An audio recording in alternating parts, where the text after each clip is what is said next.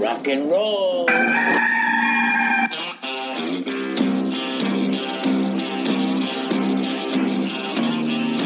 It's your daily dose of all things Gamecocks on the Inside the Gamecocks podcast. Here's J.C. Sherbert. Inside the Gamecocks podcast, J.C. Sherbert here with you on Thursday, April 1st. This is not going to be an April Fool's version of this podcast. And I'm going to start off by saying something about April Fools. I think for a long time it was funny.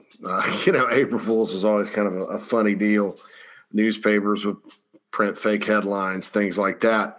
I think in the world we live in now, where everything, people just take bits and pieces of information. They don't really care about context. They react to headlines. And I see this all the time with sports articles, political articles, self-help articles, historical articles, whatever. And, here's a little secret, in journalism, the people that are reporting are the ones that write the articles, your headlines normally, and this necessarily on the internet, because writers write their own headlines on the internet most of the time.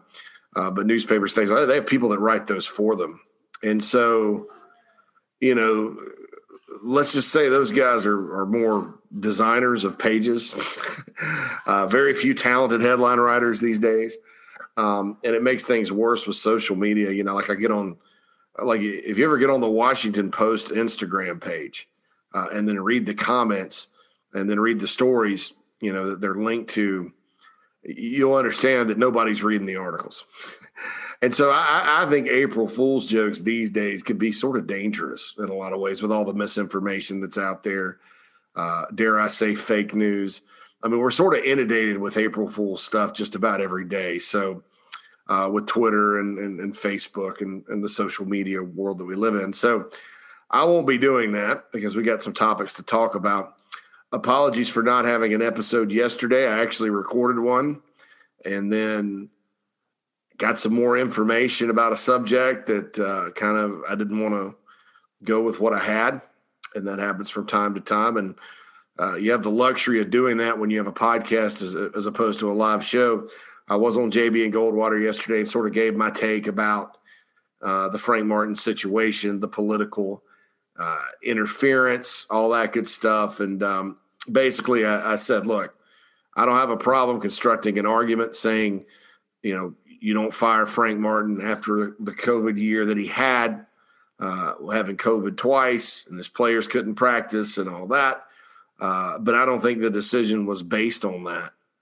I think it was based on the trend line of the program. And really you could trace it all back to those inexplicable losses, that his teams have had since the Final Four, starting with Illinois State the year after they went to the Final Four, down in Myrtle Beach at the I guess it was supposed to be in Mexico or somewhere. And they had Puerto Rico, and they had some hurricane came through or whatever. And so they had to move it to Myrtle Beach. And, lo and behold, the Gamecocks played Illinois State, not a very good team, and lost. And you look at those losses during those seasons, and it's kind of funny to me because everybody talks about Frank Martin and how he can't recruit and all this other stuff. But the issue until this year, by and large, has been, hey, you're losing to teams that you have no business losing to, that you have better players than. And that's costing the team the outcome of the season.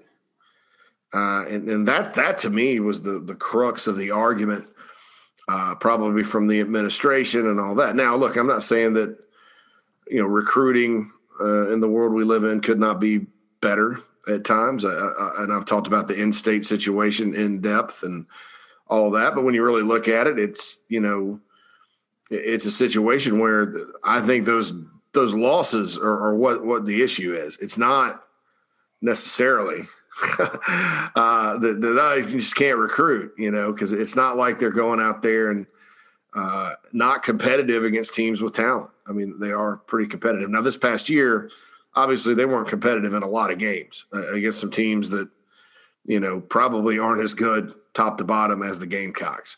But you take this year out of it, if you believe that this year shouldn't be all they judge it on. And I think you could make an argument like that. I think politicians being involved in the situation is fundamentally bad for any situation at South Carolina. And we've heard all that for years. Politics keep the Gamecocks down. I've always thought it was sort of a boogeyman because I know some guys on the board of trustees, and they're all good guys, and they tend to agree with the fans, and they get frustrated, and it's not like they're just old guarding it, And so that I think that when something like this happens, and you do have politicians trying to reach in, especially politicians that have no business reaching into the situation. I think that's troubling. And I've never seen a situation around the SEC in all my years of covering the league and other schools where a political entity forced a program to stand still. And what I mean by that is there's plenty of times at Auburn and other places where politics get involved. I mean, that's fact of life with big-time college athletics, especially in the Southeast. I've seen plenty of times where, politically you're like, you go fire that coach and we're going to give you a bunch of money to make a change. And so that happens, but I've rarely seen a situation where the athletics and university leadership says, okay, we want to make a change because we want to get better. And they're told no. I've never seen that before. And I'm not counting out Frank Martin for next year, all that good stuff, if he returns. And that's an if too, by the way. It's trending toward that, folks, but they haven't agreed to anything yet. Texas Tech is a job that just opened that I think Frank Martin kind of fits their MO of who they go hire. I don't know how interested they are. Chris Beard, their very fine coach, went to Texas. That's got a stick in the craw a little bit of the Red Raiders. But, that job's open. Cincinnati could open. I mean, there still could be some other options for Frank out there. I don't think anything's completely off the table right now. What I was told is don't expect anything until after the women's tournament's over and all that, which I would guess makes sense. So I want to say this too, and I know some of you out there that run these Instagram accounts are probably decent people that try your hardest to become a relevant source on that particular platform, and I respect you for it. We probably should do better on Instagram, just to be honest, with both the podcast and the website. But like I said about April Fools, it's not funny to say that Kevin Harris tore his ACL. That's not a funny joke for anybody. It's probably not that funny to say Jordan Birch entered the transfer portal, but I can sort of accept that a little bit more than this. And it's because, people take it seriously. They forget it's April Fools. They're inundated with so many bits of information on a daily basis that aren't true. They probably didn't even think about the fact it's April Fools. So, and I think anytime you speak something like that, like an injury into public, that's trash, so do better. Just do better. And I don't know if any of you will know what I'm talking about. Hopefully the post has been deleted. But that's awful. I mean, you're not going to be any more relevant by doing that. You're just going to be relevant by doing good work, just like we all are, and getting out there and find another thing that's so outrageous that maybe people go, oh, that's April Fools. Ray Tanner starts a birthday cake baking business and leaves Carolina, something like that. That where he goes, huh? Oh, all right, we get it. Not about players tearing their ACL. That's trash. That's just garbage. And so anyway, I wanted to mention that. But back to Frank Martin, that's the situation where things are now. We'll see sort of how things go. I think that, like I said, I think it's probably greater than a 75% chance he's definitely the coach of South Carolina next year, but the door's not slammed on some of these other opportunities. Now, They continue to recruit. The portal continues to be active. We're up to, as far as reporting-wise, at thebigspur.com, Trey Hannibal, Jalen McCrary. See, those are two in-state guys, too. That's unfortunate. And TJ Moss has entered the portal. Keyshawn Bryant has declared for the draft. Am I missing a portal guy? I don't know. I thought Hannibal, then McCrary, then Moss. Bryant's declared. I'm hearing Bryant could come back from people, and there's kind of mixed opinions on this. I know the staff thinks they get a good shot to get him back.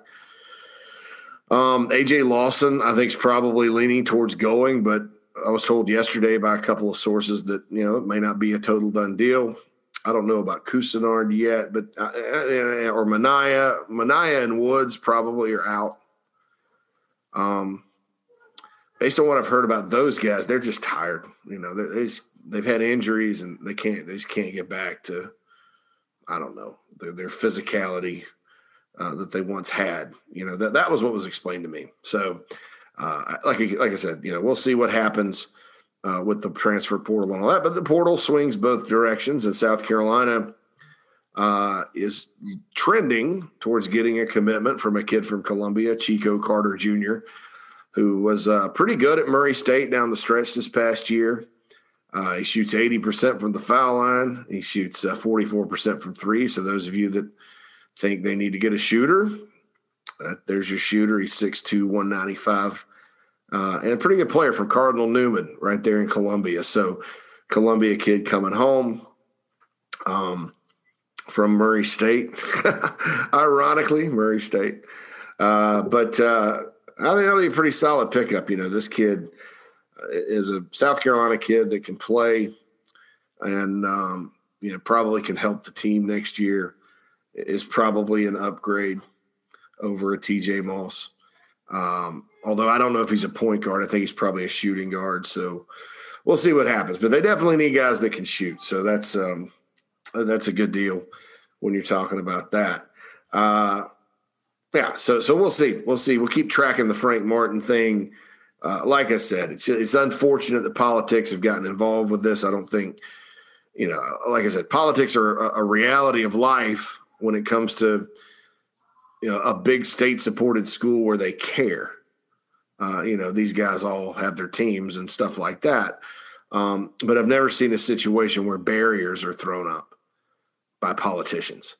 And that's the difference. It's usually the other way around. Like, okay, look, we're gonna nudge you to make a change, because we think you can get better, rather than we don't. We're not going to allow you, or we're going to encourage you not to make a change, and threaten your funding for, a very state impacting situation or state impacting project. Sorry, like a medical school. I mean, are you kidding me?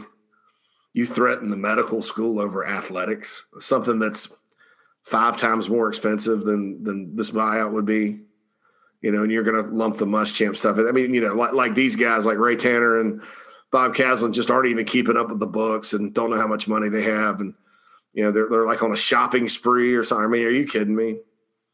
That's just not how it works. So anyway, we'll see what happens with Frank Martin. Like I said, I said this on JB Goldwater yesterday. If he does come back and he gets players from the portal and he can kind of rebuild it, maybe he gets fortunate and Lawson does come back. I heard, and I think people would agree with me. I don't. Lawson may be one of those guys that needs to stay and be in a college weight program for multiple years, and like a Sindarius Thornwell. So, I think that's something to think about. Maybe that happens. And, you have some new players that come in. You have big men, Levesque, Frink, and Minot. I think those guys all have some upside to them. Poor Levesque was the only guy out there this year. Minot wasn't ready, obviously. And so maybe you have a year. I mean, I don't know. Like I also said yesterday, if I'm Frank Martin, I'm not really scheduling too terribly tough in the non-conference. I'm probably going to, try to get some some mid-majors that may win their conference that will boost my net a little bit, and maybe play some high majors that I think I can beat, plus Clemson and whoever else is already scheduled. So there you go. I mean, that's the deal there with basketball, and that Chico Carter situation is going to come down on Saturday for the Gamecocks. So Chico Carter could be coming home. Baseball. I know since last we talked, there's been 4 wins. Gamecocks swept Florida, the preseason #1 team in the country. Gamecocks came back and had a solid outing against Gardner-Webb on Tuesday, won 9-4. Now they go to Foley Field, which has been a house of horrors for the baseball team over the years. Georgia's pretty good. They're not great. I think they're 2-4 in the league right now. So a chance to go get a series win on the road. And then you got Missouri, which they're not very good and probably one of the weakest teams Carolina plays this year. You go win that one, and before you hit the SEC West gauntlet, you're sitting there with a pretty solid, maybe like a 12-3 record in the league. If my math is correct, maybe 9-3. I'm thinking 9-3, something like that. And certainly everybody's impressed with the baseball program and how they've gotten up off the mat. I said before, when they were in the 6-game losing streak, it's sometimes it's not about what happens to you. It's about how you respond. If you think about the football team this year, they did not respond, and that's why their season fell apart. And same thing with men's basketball. They did not respond. And so this baseball team right now is responding. But we all know that baseball goes up, they go down. Baseball, you ebb and flow through the season. You don't – it's almost scary sometimes when you win 11 in a row, then you lose 6 in a row, then you win another 6 in a row, because that's a streaky ball club. But I think they're about to settle in and play really consistent. Boy, Wes Clark, unbelievable how he could hit 20 home runs this year, which is unbelievable. This day and age in college baseball with the dulled bats and all that they do. So big series at Georgia this weekend. It's always big anytime South Carolina plays Georgia in any sport. And then they got a midweek game next week against North Carolina in Charlotte. It's big anytime you play North Carolina in any sport. So 4 straight pretty big games for the university by the baseball program. Speaking of big games for the university and responding and all that, congratulations to Dawn Staley and her team for reaching the Final Four for the 3rd time in her tenure with a 62-34 win over Texas. Texas coach Vic Schaefer, he used to be the coach at Mississippi State. He has a lot of trouble with South Carolina.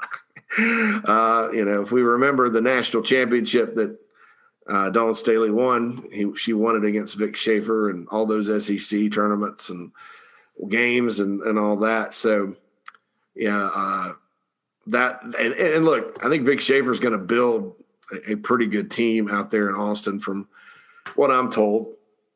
So Longhorns will be back in women's hoops pretty soon. This is probably a nice start to get to the Elite Eight. And we'll talk, those of you that are locked on the Gamecocks podcast patrons, I am on with Keith today. It's Reunion Thursday. We didn't get to Reunion Thursday last week because Keith was in San Antonio covering the team on this pod, but we'll do it on that pod, and then he'll come back next week. So we'll see how it happens going forward. But congrats to Dawn Staley and the women's basketball team for reaching the Final Four. See, there's some good things happening in terms of actual results. Baseball, women's basketball. I know those aren't the sports that everybody loves to follow, and you're 2-8 in football and 6-15 in men's basketball. That's usually that's enough to say, hey, that's a bad year. But these other sports, things are happening pretty good, and I can report to you now that football is going well too. They're off this week for spring, kind of a pseudo spring break. They're just doing meetings and things like that. They had some defensive player availability. Debo Williams, freshman linebacker from Delaware, transfer in from University of Delaware. He's a good he's a good interview. I'll say that. And watching his film too, and I thought that one of the And I don't know that this particular writer meant anything by it. I think it's just more of an example of how stuck to star ratings people are these days, especially, when they look and try to make the mental leap that, the reason Alabama is good is because of all the star rated guys they get. They don't really understand that Alabama's good because they evaluate better than anybody in the country and they identify those guys sometimes before they're 5-star guys. And so that's why they're good, and that's why Clemson's good, because Clemson evaluates. So there's an evaluation process that goes kind of beyond the star ratings. And so one of the tweets was 3-star linebacker, 5-star talker. And I don't know that that's fair because this kid, when you watch him on film, he will hit you. He's very, very physical. He's not scared. You can take the Muschampism, stick your face in the fan and like it and apply it to him. But he also does really well moving laterally. He was rated 3 stars and signed with an FCS school, Delaware, and then transferred down. Real good friends with Marshawn Lloyd. And look, maybe he can't play. I'm not sitting here saying that was, the 3-star rating was wrong. I just don't think that really matters at this point because of the insinuation, I think, or how people took it. I don't know if that was the insinuation or not, was that, hey, this guy's a big talker, but he can't really play. And that's not fair to say about that kid right now. Not entering a program as a freshman, all that good stuff. So it's I thought that was an unfortunate tweet from one of the local writers, and I'll let you guys go figure out who that was and all that. And I don't even know if it was meant that way, but that just kind of reinforces what I've been saying, that people attached to these star ratings, and like I said, I've said it many times. I made a good living doing star ratings, and I'll defend the ratings and rankings and the people that do it till I'm blue in the face. But it's not universally applicable in the sport of football, And yes, you could do some math, and you can make the math say whatever you want. You can say, well, you have a higher percentage of getting, a higher percentage of 4 and 5 stars get to the NFL. Yeah, they should. Compared to 3 stars. But then if you're just talking about filling a football roster, there are more 3 stars and rated below that play on NFL teams than the others because there are more of them. So that doesn't necessarily mean anything when you're talking about building a roster full of players and that it's not so much that you don't want the 4 and 5 star guys, because you definitely do, because they have a high shot at turning out. Some of them don't, especially in the 4-star range.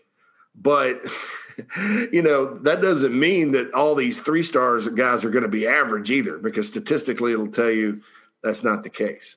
J.C. Horn was a 3-star rated guy by 24/7 Sports. He was 4 per the composite. But 24/7 Sports evaluation of him was that they had questions about his speed. Well, the kid ran 4.39 at 205 pounds at Pro Day. Did we ever see anything about J.C. Horn when he was at Carolina that would scream he's not that fast? No. People said the same thing about Stephon Gilmore. How fast is he in a straight line? That kind of thing. And so my point about all this is wait and see. People can be wrong. I thought it was an unfortunate comment because it made it sound like, I don't know that this was the intent, like the kid, well, he's not that good. He's just talking. And I don't know how good he's going to be or not, like I said.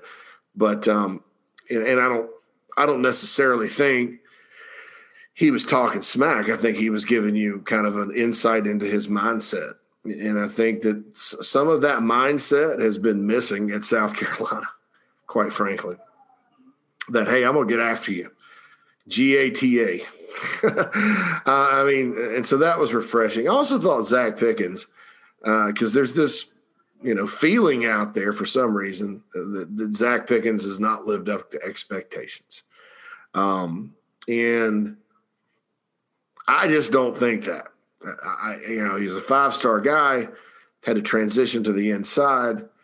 played a good bit as a true freshman. Last year, I thought he was the best defensive lineman on the team in terms of the interior. I thought he was really good against the run, didn't get pushed around a lot, made some plays. But he was one guy out of a defense that included a lot of talented guys that just didn't, as a whole, that defense didn't play well. So, and that'll always be a mystery to me. I have no idea why that defense didn't play well, because they had players, be it, COVID or whatever. By the end of the season, they didn't have a lot of players. They were bad at linebacker by the end of the year. But so they asked Zach Pickens if he feels like he's living up to expectations. He said, "I don't care what other people think. I don't care what anybody thinks about me." He's like, "I'm just going to go play." And then he added that he never considered leaving. His mom taught him to finish what he started. And then he feels like he has a lot left in the tank and a lot left to prove as a college football player. And I think that's important, because although I don't buy into the notion that Zach Pickens is somehow underachieved, I think with help on the inside, that South Carolina can end up being pretty good, and thus Zach Pickens will make more flash plays. Because Javon Kinlaw, it took him 3 years to where, with him being part of just a so-so defense, and I do think that defense was so-so. I think it was good, but not great. It took him, 5 years from the time he was in high school to become that player on the interior. And you see what he does now. So I think Zach Pickens is probably going to get there sooner than Javon. But it just helps to have guys. I mean, it helps Javon Kinlaw a lot to have Kobe Smith next to it, And then speaking of that in football, a personnel move that may have gotten overlooked, Tonka Hemingway, they've slidden him inside. And that's sort of what we all projected him as. I think he's up to about 285 pounds, probably be like 290 by the time the season gets there. If you watched him last year on the edge, he held his own as a true freshman. And then you kind of slide him in. So that kind of helps, because even if like Rick Sandage doesn't pan out or can't get consistent, Jakeem Green, maybe he's not a starter, maybe he's a backup. That gives you a guy that last year proved on the field that he's good enough to be on the field, and that proved he could take that next step. He's a hard worker. He's an in-state kid. So I thought that was an interesting move and something interesting to talk about, because they do have edge players. You do have Enagbare, you have Sterling, you have Jordan Burch, obviously, and you have Jordan Strong on the edge. Then you have other guys, like Rodriguez Fitton, who's still out there on the edge, and Tyreek Johnson. So I thought that was if they think he can go be in the two deep and help on the interior, by all means do it. And Tonka, that's kind of where we all projected him long term, is defensive tackle. So I think that's a positive thing that's happening there in football. Like I said, no practice this week. I think that's pretty good. So we'll see sort of what happens. You do have some media availability now. I'll just pass along Colton Gauthier talks about the offense, says they're going to huddle a bit. Won't be a no huddle. He committed to South Carolina and Columbia, not to a coaching staff, so he never wavered during the transition. So look for more offensive talk on thebigspur.com coming up later today. So we'll get all that to you. All right, it's mailbag time. A lot of good mailbag questions, some of which I answered yesterday in the long-lost episode of this podcast. All right, so Phil says, it seems as the money is the issue as far as keeping Frank. Complete and utter disaster if we end up retaining him. I'm with you. I highly doubt we set the program back even further if this is the real issue. Well, I think when you talk about money, obviously money is being mentioned. But when I talk about money is not the issue, again, Phil, I don't think that Bob Caslin and Ray Tanner were just sitting there, didn't check the bank account and said, hey, we're just going to go spend this. And we don't know where it's coming from. I mean, they're not the Federal Reserve. They can't just sit there and print money. I don't think they said that's what we're going to do, and we're just going to go print more money. And that was my point, is that there's really not a financial argument against this. If you're talking about a big time SEC program, yes, that's a lot to swallow. $20 million in buyouts in a year with COVID issues. That's a lot to swallow for a program. But the point is, they wouldn't do it or try to do it if they couldn't afford it. That's the bottom line. And people talk all the time about what Ray Tanner should and should not be doing. This is part of what he should be doing, is keeping up with his budget for his programs and staying within that budget and making sure you have the money for things. So that's the deal there. I thought, so money obviously is being mentioned, but money's not the issue, the bottom line issue. I don't know what the bottom line issue is. I think that the bottom line issue is maybe some people are maybe reading the situation wrong, so to speak. So there we go there. All right. So there's two ways to get in the mailbag. That one came in from the Twitter account at the Big Spur Pod. Be sure to tweet to me, and I'll answer every tweet. Be sure to follow that account at the Big Spur Pod. All right. So we got more questions here coming in from the mailbag. The other way you get to the mailbag, insidethegamecocks@gmail.com. This comes in from Mark. Good morning, JC. Which wide receiver needs to step up in order for this group to take another step? I'm going to go with all of them. I'm not saying all SEC, but a clear, reliable number one receiver who can make third down catches to extend drives or step up in big moments. In my mind, that guy could be Trey Smith, assuming he's healthy and ready to go. He had 30 catches in 2017, but I'll never forget the touchdown catch that sparked the comeback win over La Tech, where the DB just bounced off of him. He never lost stride. He was really good in the red zone as a freshman. I thought that that obviously is his best year. He's just been hurt. Mark, I'm going to be honest with you about him. A lot of people say he looks good in practice, but we've heard that. And that's not just BS. That's just, he's looked good in practice, and then all of a sudden there's a setback with his health. So, and he's been off, it's been since 2017 since he's done anything on the field as far as playing consistently. I do remember he had early 2018, he had a nice catch against Georgia for a first down early in that game, but that's been about it. So I think if you can get him to 30 catches this year, that's back to what he did as a freshman. That's going to be big. He's a big-bodied guy.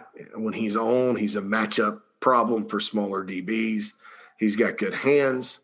I don't know how fast he is, but obviously this clip you sent me here, and we all saw it. He ran away from the DB after the DB bounced off of him. He gets open. I remember the touchdown catch against Texas A&M that he had. He can be good in the red zone. So I'm with you. And you keep hearing his name more and more and more. I think that's a guy that you can definitely say needs to step up. I also think a guy like Rico Powers, who has a lot of talent, who's a young player, and then Amarian Brown from Georgia Tech is a guy that's going to be pretty good. Jalen Brooks, you can't forget about him. I heard he's done good things. But I'll still say that this receiver core is not going to be ideal right now. They're going to have to do some recruiting at this position. I don't know, Omega Blake could be a guy that comes in and plays, even though you've got 13 scholarship guys there right now. And they're going to try to get the best on the field. I also think with this offense, you're probably going to see, some two tight end sets, because you can do a lot with an E.J. Jenkins and a Nick Muse out there, and also a Jaheim Bell and Kevion Mullins. So you're probably going to see some mixed formations like that. Marcus Satterfield was talking the other day, talking about how it's a pro-style offense. And I know that makes people cringe because it's, I used to say all the time, you can't run a pro style offense at South Carolina. You can't do it. It doesn't work. And what I meant was more, the eye form. Everything's based in the eye. The old school Georgia offense under Mark Richt is probably what I was thinking. Or, some of the things Doug Nussmeier and Jim McElwain did at Alabama and Florida, where you got the pistol that you run the ball, but it's basically a downhill running game and all that good stuff. I think, and I know this for a fact, what Marcus Satterfield's talking about is the pro-style offenses that are going up and down the field, the Sean McVay, Matt LaFleur, Kyle Shanahan type of offenses, which I think's kind of the way the game's trending, wide open. And I think for the first time in my lifetime, I see more innovation offensively at the NFL level than I do at the college level. And that's why a lot of the new offensive coordinators around the SEC at Alabama, South Carolina, LSU, and Kentucky, and there may be another one in there somewhere, all came from the NFL. Every single one of them. Two came from the Panthers. And then one came from the Rams. And then I think, of course, Bill O'Brien came from the Houston Texans. And Bill O'Brien obviously is an excellent play caller historically. He's at Alabama now. So, yeah, I think that you look and see kind of how things are trending in football, and I don't think South Carolina is going to be alone in trying to have a modern pro-style offense. So I want to clear that up because sometimes people sit there and you hear pro-style and you go, oh, God, 3 yards in a cloud of dust. It's not what's going to happen. I mean, Lincoln Riley's offense at Oklahoma is based in the air raid, which – you'll have some concepts there like that, but it's essentially a pro-style offense, these days. Joe Brady, same thing. Joe Brady came from the Saints, went to LSU, and then went back to the Panthers, and so you look at it. I just didn't want to alarm anybody because of that statement when he said pro-style. I was like, oh, man. So we'll see what happens with the offense and all that good stuff. But I think you may be onto something with Smith. I also think there's a lot of guys in that receiving room that have potential. And I think if three of them can step up this year, it's going to be a pretty good year, on offense especially. Like what I've been hearing about Luke Doty and his accuracy as well. So thanks for that, Mark. Keith says, JC, who is the greatest college quarterback of all time? Tim Tebow, Cam Newton, Johnny Football, or Connor Shaw? I'm going to have to go with Tim Tebow on this because of the accolades. I think Cam Newton had the single best season of any college quarterback. I think Johnny Football had a really magical year when he won the Heisman, and I think Connor Shaw was consistently good in the winter. But, with Tebow, you're talking about a guy that won a lot of games. They rarely lost when he was the quarterback at Florida. Won a Heisman and played on 2 national championship teams. So I think when you're talking about a combo of individual and team accolades, Tebow's got to be your guy as far as college goes, if you're looking at it like that. So that would be how I would answer that question. I think there are other great college quarterbacks out there, though, you can make a case for. Vince Young comes to mind. Really, really good player. I mean, you can go all the way back to all the great Miami quarterbacks. The Vinny Testaverdes of the world. Lots of great college quarterbacks through the years. But if it's just those four, I'm gonna go with Tebow because of the accolades and the team and individual accomplishments. So Thomas says, JC, I know how you feel about Frank and Ray. Yeah, I feel like they should be treated fairly. But what other program would sit on their hands for a coach nobody else would hire? Dragging this out has resulted in outside parties getting involved and bending the university over. I just don't see big-time athletic programs we want to compete with doing things like this. I think you're barking up the wrong tree. I don't think it's the athletic program's fault. I think it's the state government's fault. So you need to point your gun. I don't want to say that because there was a shooting yesterday. I'm trying to be sensitive. You need to point your complaints in that direction, okay? And yeah, you're right. It doesn't happen at big time athletic programs, and I know, Thomas, you love to create processes in your mind about how you think things go. And I've read your emails over the years, and I appreciate them. And I appreciate your post on the board, but you're wrong 95% of the time, because that's just not, I know the process in your mind does not compute with reality. So that's it. So, in other words, Ray Tanner, had he gone to make a move right after the season, would have been told the exact same thing by the state government. This exact same thing. You'd have still had this big deal. And so now look, would they have been able to push back publicly and head it off? I don't know.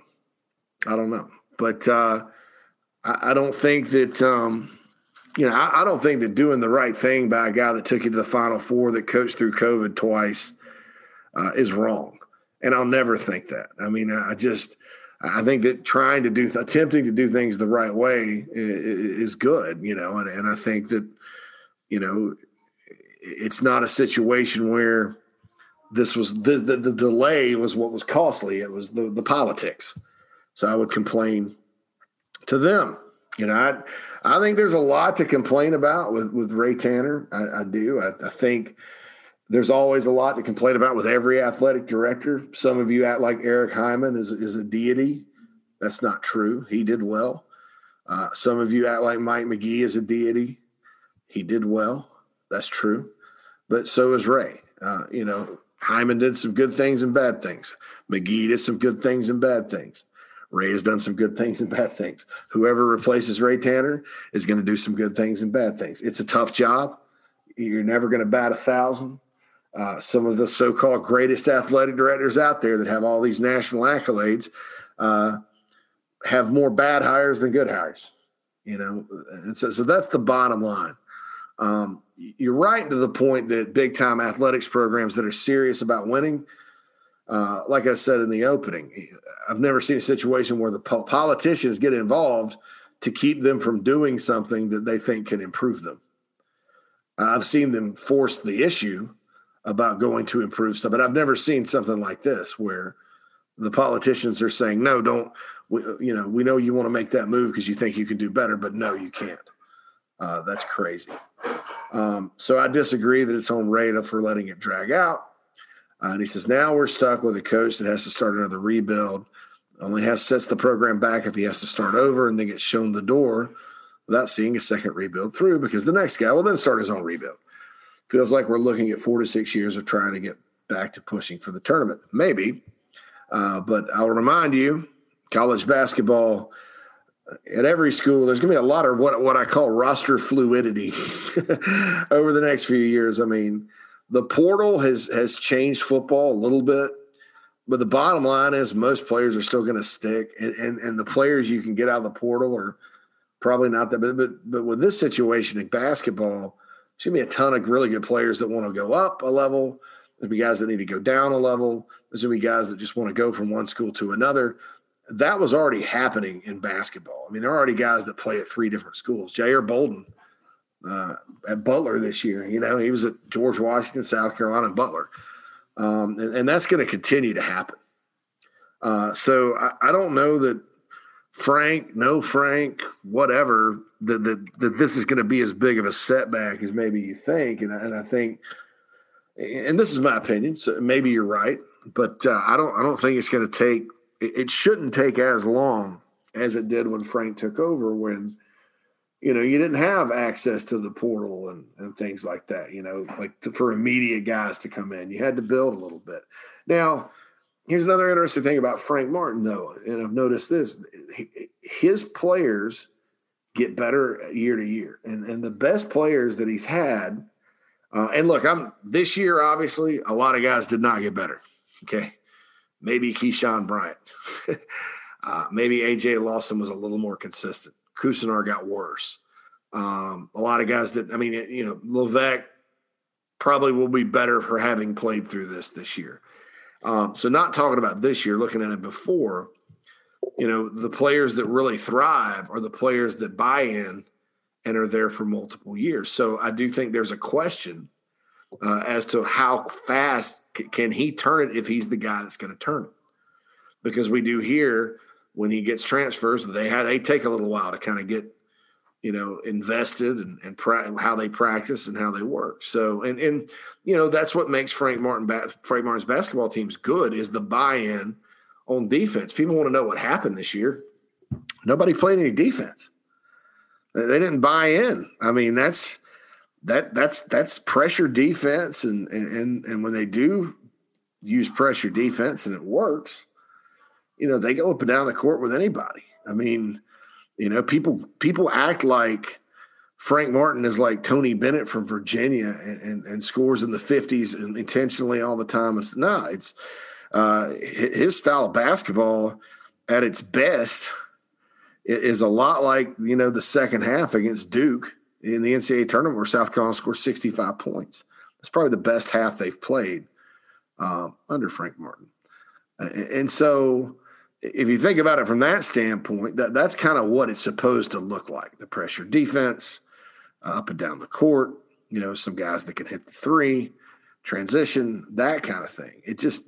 This year, the transition was there. South Carolina pushed the ball up and down the court and up and down the court and was out of control and wild shots, and other teams just daggered them, and it worked a couple of times against Georgia, and so that's the deal there. It's just a tough year as far as that goes. But to get to playing at that level, we've heard over and over again that guys need to be entrenched, and practice for a while. And this year's team didn't get to practice for 30 days. It's probably not that they missed some games. It's just they didn't get to practice. And then things kind of snowballed during the conference. And there was no buy-in. So there's a lot that went wrong this year. And then I think that it's a fair question to say, well, are you going to be able to turn it around next season because of the style of play and the fact that, you need buy-in and you need guys to get used to playing like that. But but listen, I'm going to say this, there's nothing wrong with it. The style of play can be very successful.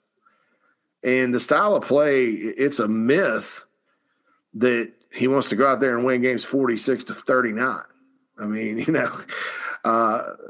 I think at times there are guys that are less skilled offensively that play just because of the defense and all that. It's a situation where there's nothing wrong with how he coaches basketball. I think that the issue is when you're trying to turn something quickly from where they were, can you get the buy-in and can you get players used to it? Because it's tough, to go out there and play that type of D over and over again. So I think that's a fair question, Thomas. I think you had some good things, and then again, you missed the sort of the process idea there. Mitch Not Mitchell says, as it stands right now, it looks like Tanner and Caslin were on the same page to move on from Frank. Yep. I was all for Frank coming back up until last week, and something smells bad about all of this now.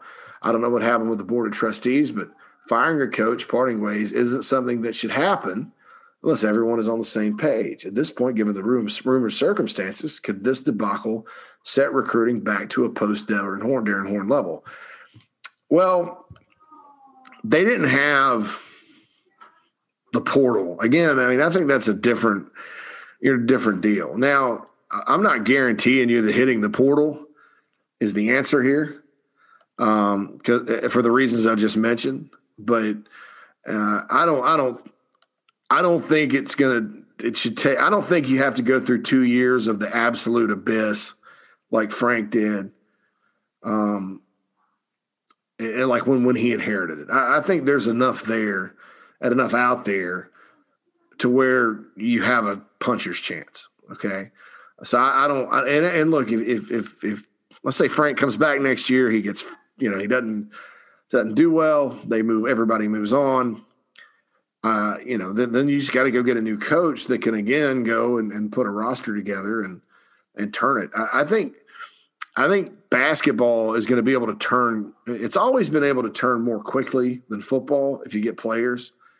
But I think it's going to be able to turn even more quickly because of this transfer thing. It's unbelievable. And then there's going to be a lot of players too that have extra years of eligibility because of COVID.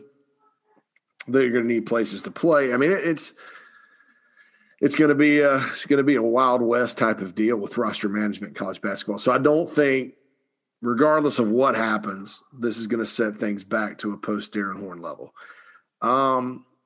If you were Caslin and Tanner, would you give Frank an extension? I would definitely, if I'm keeping him, give him an extension and negotiate the buyout. Or let him coach next year with 2 years on his contract and part ways next year when there is more money in the athletics department to do so. I just don't believe in lame duck years. That's just my philosophy. And 2 years left for a guy, that's a lame duck situation. So I don't, you know, because next year you're rolling and it's 1 year. He's got 1 year left next season. 1 year. So what are Frank's options? I got a lot of pride, but I'd put ketchup on it and eat it for $6 million and work for someone that wants to be fired. Yeah, I think Frank Martin would like to come back and get a shot at fixing it. I also think if some kind of job, Texas Tech, Cincinnati, opened up and they wanted him, I think he would go. I think that at the end of the day, he has to know the situation here. And I think he's a guy that you don't want to ever underestimate, because he's a guy that's, you know, been successful against the odds through his life. But he's also a guy that I think feels unappreciated, quite frankly. And I think that at the end of the day, if he can go somewhere and start anew where he feels appreciated, and you know, especially a place like, you know, Texas Tech's rolling in basketball right now. You know, they've got a lot of enthusiasm. No matter who gets that job, they're going to be able to kind of build on what Chris Beard started there. And look, Texas Tech's also been pretty good through the years. You know, there are a lot of good coaches go through there. Bobby Knight, Billy Gillespie, Tubby Smith was there for a while. But, you know, we'll see what happens there with that job. Cincinnati obviously is a place I think Frank Martin could not only win, but win big, because, you know, Bob Huggins won big there. And they're kind of a team that, you know, they're blue collar historically. They play great defense. You know, I think that would work for him. So there you go, Mitch, not Mitchell. That's the deal there. I hope I answered all your questions in that regard. That's kind of how I see it right now. Keith says, I may be late to the party, but I just started watching Last Chance U on Netflix. If you had to pick a head coach in a particular season of Gamecock football to be featured on a similar type show, what would you choose? I would choose the 2012 season, because if you think about it, a lot went on in 2012, right? It was a big year for me personally too. 2012 was an interesting year. So think about it. They opened the season at Vandy. That was a tough, hard-fought game on a Thursday night. The return of Marcus Lattimore, he had a big run. Connor gets hurt. Dylan Thompson comes in, looks awful. Connor comes back. Gamecocks squeeze out a 17-13 win. Shaq Wilson had an interception that game.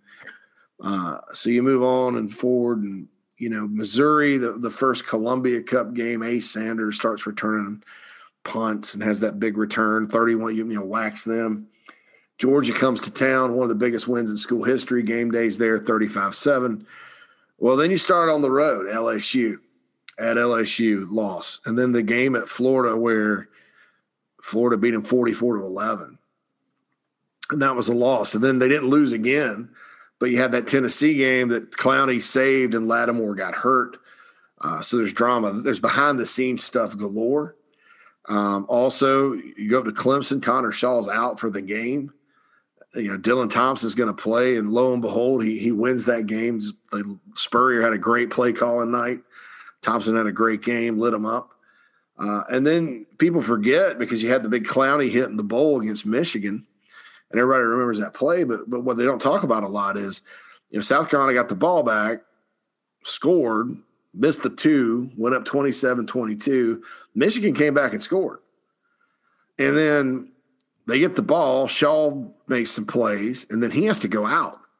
So Dylan Thompson comes in with 10 seconds on the clock and throws a game-winning touchdown pass, 4 verticals down the field to Bruce Ellington.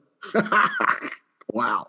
What a game, And you had an electric punt returner in Ace Sanders, a lot of good receivers. Connor Shaw really started coming to his own when he was healthy that year. I think that was South Carolina's best team under Spurrier, top to bottom. And look, from a behind-the-scenes standpoint, I'd be curious to, and I've talked to some people about it, but I have certain opinions I've formed on it, but I like to see what the heck happened in the swamp that day. Was that Will Muschamp and DJ? I guess it was DJ Durkin or Dan Quinn. Then did they just draw up the greatest game plan ever to stop South Carolina's offense? Because at one point, Jadeveon Clowney's taken over the ball game in that game down there. Florida had, I think, 70 yards of offense, but they were up 21-6, and then there was no comeback and all that. So there was some drama that year and some things that that team had to overcome that I would be interested in looking at behind the scenes. So it would be 2012 as a last chance you kind of deal. All right, so thanks, Keith, for that thing. Speaking of Keith's, I'll be on the Locked On the Gamecocks podcast later to talk women's basketball, the Frank situation, all that good stuff. And we'll see kind of what ultimately happens with all that. We'll be back rocking and rolling probably tomorrow and talk some more. So that's the deal there with everything. Be sure to check out the JB and Goldwater show every single day. And then me on there on Wednesdays from 12:30 to 1:30. Also, be sure to check out thebigspur.com. You can still join for $1. That's a good deal. And all that. Also follow at the Big Spur Pod or at Inside the Gamecocks on Instagram, at the Big Spur Pod on Twitter for our social media channels here. And continue to give out those 5-star ratings on Apple Pods. It's JC Sherbert. Hope everyone has a wonderful, wonderful April 1st. This podcast contained no April Fool's jokes. My sinuses are messing up, though, so I think that means spring is upon us. Anyway, folks, hope you have a wonderful day. Holla at you soon.